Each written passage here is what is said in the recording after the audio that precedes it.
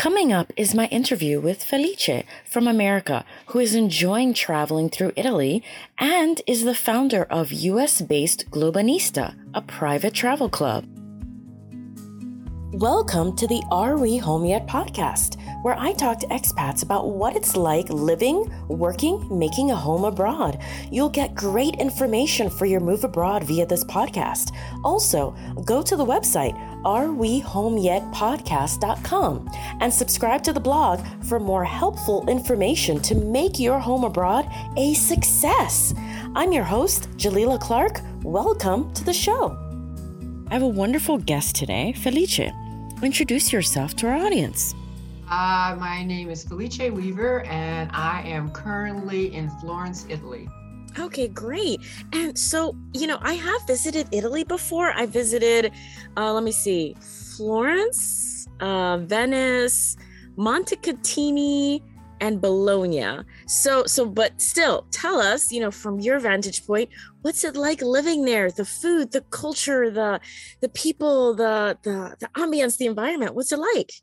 Well, I've lived quite a few places in Italy. This is my this is my third stop, but I do travel all over Italy. And one thing I would say that Italy is very, very diverse. There is no one, general experience for Italy. A lot of people always think Italians are this or Italy is that, but it's very, very different from the north, from Naples to in Sicily to getting into, Rome and then Florence and Milano. So it's very different. I can start with, I always kind of say that Rome is absolutely amazing. It's the financial, it's the cultural and political, hub of Italy. And I guess I best can describe it this way.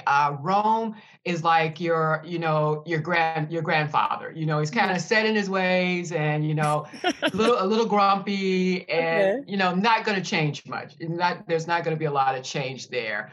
Living in Milano will be closer to an American experience. It's very hip. It's very cool. It's an international city. There is a lot of variety in food. Because after you've been living in Italy for a while, you kind of burn out on Italian food. So you want some diversity in food, and you definitely can get that in Milano. It's very, very fast paced. It's kind of a, what can you do for me kind of city, but, sometimes you want that energy.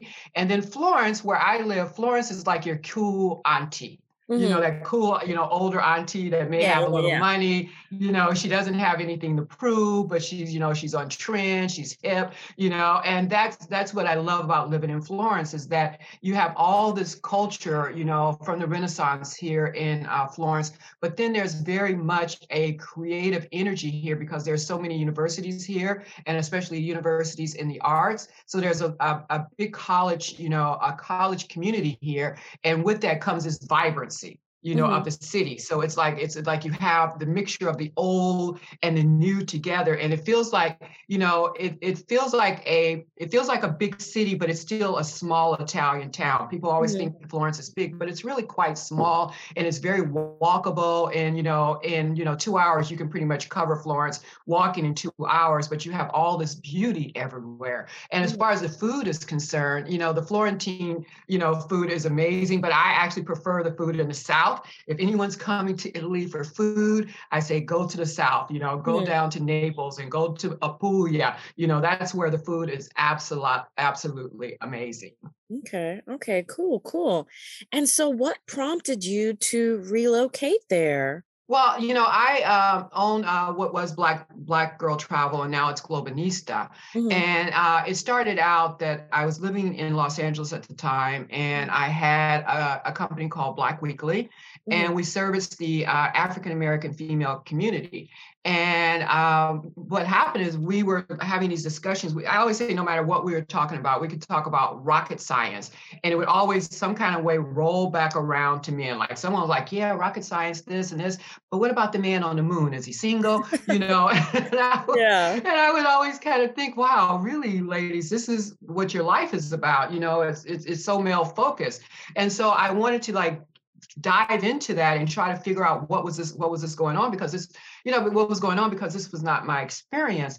And it turned out so many of these women had, well educated, had amazing jobs, were having like these very rich lives, with the exception of being able to find mates, and I was like, wow, that's really kind of interesting. And as I drilled down, I found out a lot of them just were not interested in interracial dating. And I'm like, okay, well, that could be the problem. So let's try to get them to open their minds to interracial dating. And I realized that I needed to take them outside of their current, environments in order to do this, where they can see that, people of other cultures see them, that the men are attracted to them, and it wasn't so much about taking them, somewhere to date men, but just to understand that you're not invisible, so what better place than Italy, what better place than Italy? So we started out with that vision, and I came to Italy, and then I just fell in love with Italy. Whenever it was time for us to leave, I would just like cry like a baby, literally tears, like, I don't want to go. I don't want to leave. And I realized that this is the place I should be. This is the place that was really speaking to my spirit.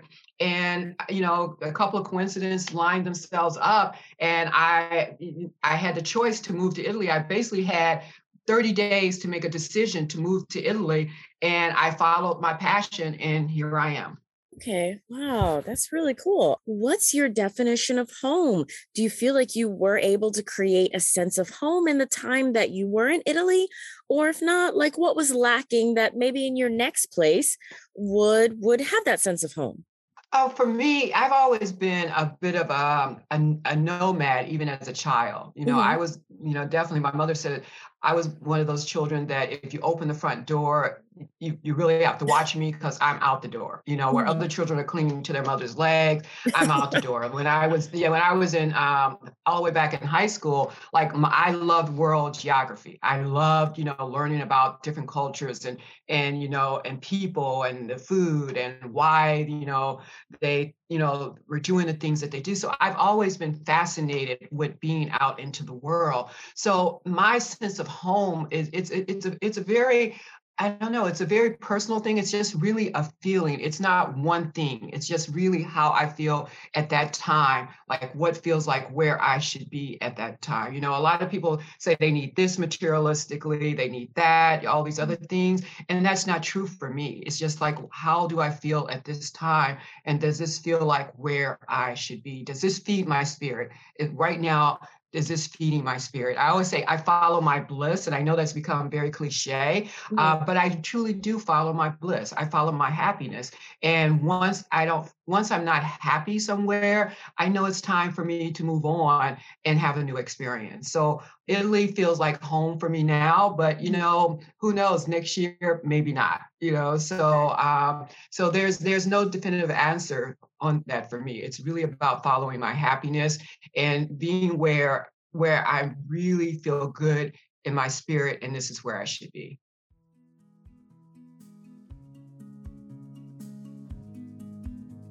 Let's take a quick break. I'm glad you're enjoying the show. Want to make your move abroad as smooth as possible? Download the ebook from the arewehomeyetpodcast.com website for resources in making a home abroad. Unsure how to make money while living abroad? Download the free teaching online PDF with more than 20 online companies looking for people to teach various languages and different subjects. Download these 2 great items and make your move abroad a reality. Okay, back to the show.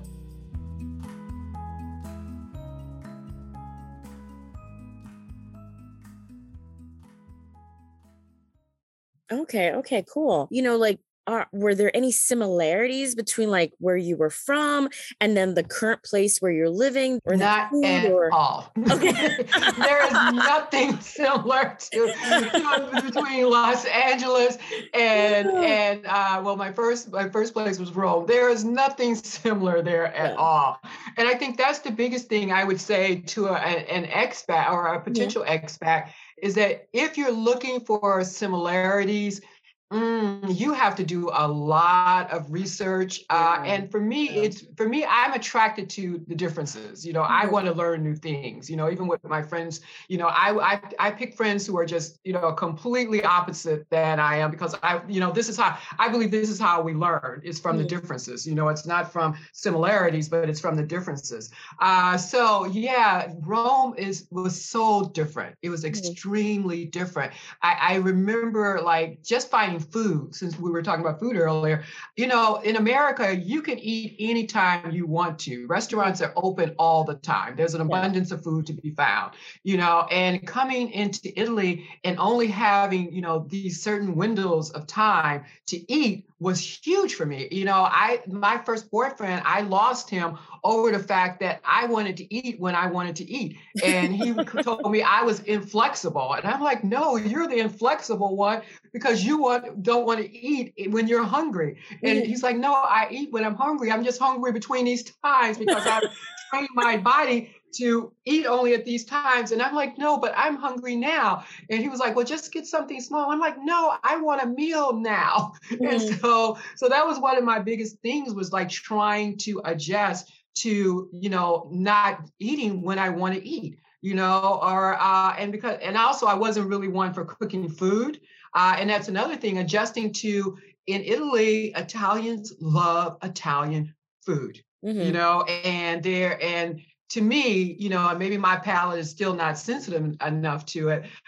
There is not a lot of, variation in Italian cuisine, except a Mhm. little bit from the north to the south. But if you're Mhm. in Rome, it's going to be if all the Italian restaurants are next to each other, going to probably have the same menu, Mhm. so you kind of go for the ambiance, and I got burned out on Italian food pretty quickly, Mhm. so that's another thing in the US, we have this wide variety of food available to us. And then you have to narrow down to like, you're going to eat Italian or you need to learn how to cook your own food. Mhm. So there's definitely adjustments in the culture. Like Italians are very, very indirect, and Mhm. Americans are direct. Mhm. So I found myself getting in trouble a lot because I was being very direct. Like, let's bottom line this conversation. We're taking too much time. Yes, no, okay, I'm out of here. And you can agree on something in Italy, but still you need to talk about it for another half an hour. Mhm. Because there's such in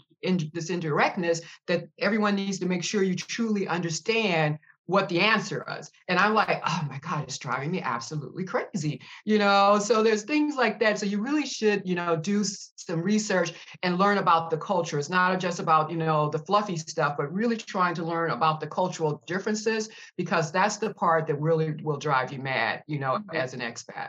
Mhm. Okay. What has that been like to be able to like, work your business or see your business grow, from really wherever you feel comfortable in the world. Like, what is that feeling? Because, many people, I know when I worked in America, I know I often felt like, man, I'd like to live abroad, but like, how do I go abroad, but then like, still like, function, make money? So like, I mean, what does that feel like for you to be able to be like, wow, I can go where my heart desires, but I can still have a business and see it grow and do more with it. Well, it really depends. Expats, and I know this whole digital nomad thing is going on. I shouldn't say thing, but this movement. Hmm. And I would say that digital nomads, one, to really, make sure they understand what the rules are in every country they go to, because not all countries are open to digital nomad. Hmm. And so for me, I am fortunate enough, or I should say blessed, Hmm. that I don't need to work while I'm in these countries because my company runs on its own. Hmm. Technically, I am not allowed to work in Italy, and I'm not working in Italy. Hmm. I am here and I have a business that is pretty much running itself, Hmm. and I do kind of oversee every now and then if someone come to Italy, I will, kind of make sure that, things are going great, but not in a working capacity. Hmm. So as a digital nomad, I think the biggest thing I would say is really make sure you understand the laws Mm-hmm. in the country that you're visiting. A lot of times people think, oh, I can just grab my laptop and my computer and I Mm-hmm. can go and work anywhere in the world that I want. And Mm-hmm. that's not necessarily true, Yeah. especially if you're talking about an extended period of time. Like if you're in some place and you're in a 90-day, tourist visa, Mm-hmm. there's not, pretty much, no government is going to really come after you, Mm-hmm. because you're working a little bit within those 90 days. But if we're talking about extended periods of time where a visa is required, you have to really understand what type of visa you have and what is allowed to happen under that visa. Mm-hmm. And a lot of them you cannot work. You're not, technically should not be able to work. Like for instance, coming to Italy on an elective residency visa, which basically means you're retiring in Mm-hmm. Italy, you cannot work as a digital nomad in Italy on that visa. Mm-hmm. You can only come to visa, work in Italy on a work visa, basically a visa that allows you to work independently, which is a different visa for work. But you have to really know what type of visa you're on in order to work. Mm-hmm. Mm-hmm. And Okay. that's where people like myself come in.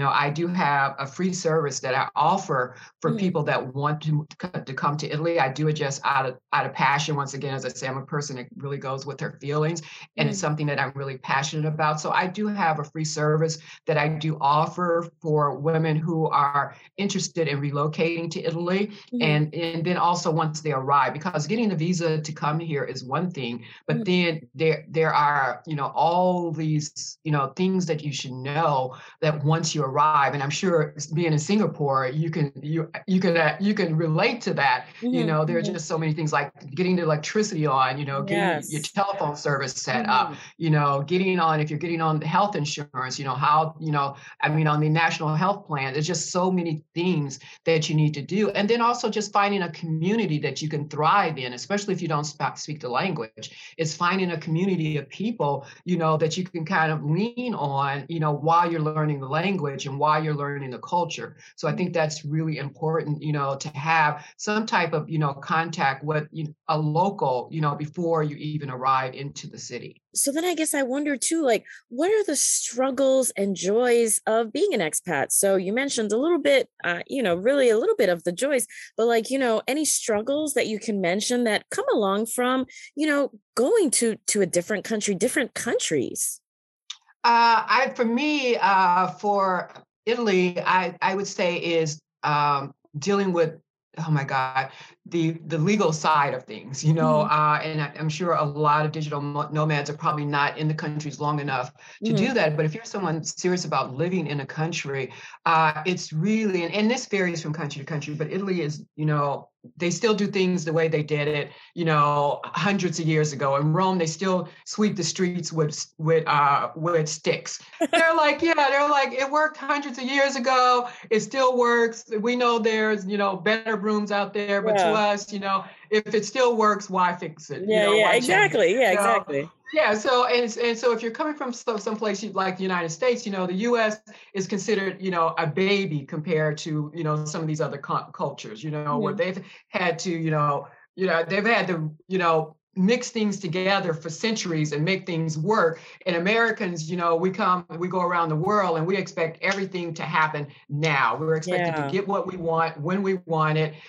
We are expected to be able, and if we can't get it when we want it, we think that we can pay our way. Well, that's all right. Well, can I just pay you to do this, or I can pay you to do that? In a lot of countries, the money means not that it doesn't mean anything to them, but it doesn't carry the same weight as in the United States. It's really Mm-hmm. about establishing some sense of community and some sense of I say community or even family, that you can depend on or you can go to, because it's not about the money. And I would say this is a skill that Americans don't necessarily have, because we're not used to having to do that. It's to really get into let me back up a little bit. We're used to staying on the surface a lot, especially when it comes to business, and also that trickles down into our relationships because we can be very guarded. and a lot of these countries, it's far from being guarded. Like if you live in Italy, you need to understand everyone is going to be in your business. Everyone's going to know about you. You know, that is just part of being here. And I found that way in other parts of the world. Like this, for me, that's how I was when I was in Thailand, when I was in Bali. You know, people really want to know you, and they want to know you quickly. You know, so it's not this guardedness. You know, it's like you have to really be open and allow people into your life, and understand that if you're going to forge these friendships are about really opening up and allowing people in, you know, into your world. And it's something that can be a struggle, I think, for Americans. Yeah. I so agree. That definitely was a struggle. So I remember February 2020, you know, when COVID really had, you know, just kind of like spread everywhere and really started to like really kind of cement itself. And we realized like, wow, like this is a serious thing that's going on. So I remember like I was living in this neighborhood in Beijing before I moved to Shanghai. And I remember like so we had an apartment complex. Like he was just not the manager, but like a community kind of liaison. And so, you know, I didn't really speak, you know, enough to like understand at the moment. I mean, now like I've, you know, picked up more since like years have gone by. And, you know, I remember like at first, you know, he kept asking me like, Nitulama, Nitulama. And I was like, what? And what? So finally, you know, he turned on the translation app. And so what he was asking me was, have I eaten? And I was like, Aww. oh, Aww. yeah, because, you know, at the time, like, you know, so many places were closed down and, you know, like lots of expats had like left the city. So like expat restaurants, you know, really closed down. Lots of places were closed down. And, you know, so, you know, maybe he might have been concerned, like, you know, well, hey, like, do you eat, I don't know, like maybe do you eat Chinese food? Like, you know, are you okay? And I was like, yeah, I have. And at the time, at the time, that was my only reason for cooking was because places were closed down. But like the little neighborhood, like grocery stores, you know, like the little stalls, they were selling vegetables and tofu and stuff. So I would go out and actually get that and then come right back in. But yeah. So, you know, so I was able to tell him like, yeah, dui. And so he was like, okay. And, you know, he asked me that like several times a week. And, you know, and I didn't mind because, you know, I guess I understood that like, hey, you know, I mean, he sees that like I'm the only foreigner in that apartment complex and really like, you know, for like blocks and blocks, you know, there's no other foreigners. So, you know, I mean, it was nice that someone was being nice. I mean, especially when like, you know, I didn't know what was going on. I didn't know how long it was going to go on. I didn't see any other foreigners. So, you know, it definitely was nice. I mean, at first it was like, why is he asking me if I've eaten? Like, what's this about? But, you know, but I mean, but thankfully, like it clicked, like, you know, like I started like, you know, putting context to it. And I was like, oh, okay. And, you know, I remember when I moved to Shanghai, you know, he was just so nice. And he was just like, you know, through the translation app, you know, and I hope it goes well for you. And I hope you're happy. And I'm like, well, thank you. You know, and we had, you know, created like some kind of friendship there. So I get it. And I get it definitely. Cause like in America, like, you know, and I'm sorry to say, but it's the truth. You know, I didn't know my neighbors, you know, like I didn't know their business. They didn't know my business. And you know what I mean? Like definitely no one cared if I had eaten or fallen down or nothing. I mean, that's not necessarily a bad thing. We're very independent. So I completely agree with you on that. You know, yeah, people do get in your business, but it is more out of concern than it is for like, you know, kind of like nefarious purposes, I've noticed. Right. Yeah. You're part of the community. Yeah, exactly. Yeah, you definitely are. Yeah. And that's a good feeling. Okay, well, I'm going to go ahead and leave it there. Thank you so much for taking the time to speak with me today on this podcast, Are We Home Yet? A podcast again for future expats to gain insight, inspiration, information into like what it's like living abroad, and for current expats to talk about the joys, the struggles of living abroad. And so with that, I'm going to say, I hope everyone has a great day. And Felicia, I hope you have a great day as well, too. Thank you. Ciao. My next interview is with Laurel from America, a web developer currently in Germany. I hope you enjoyed the show.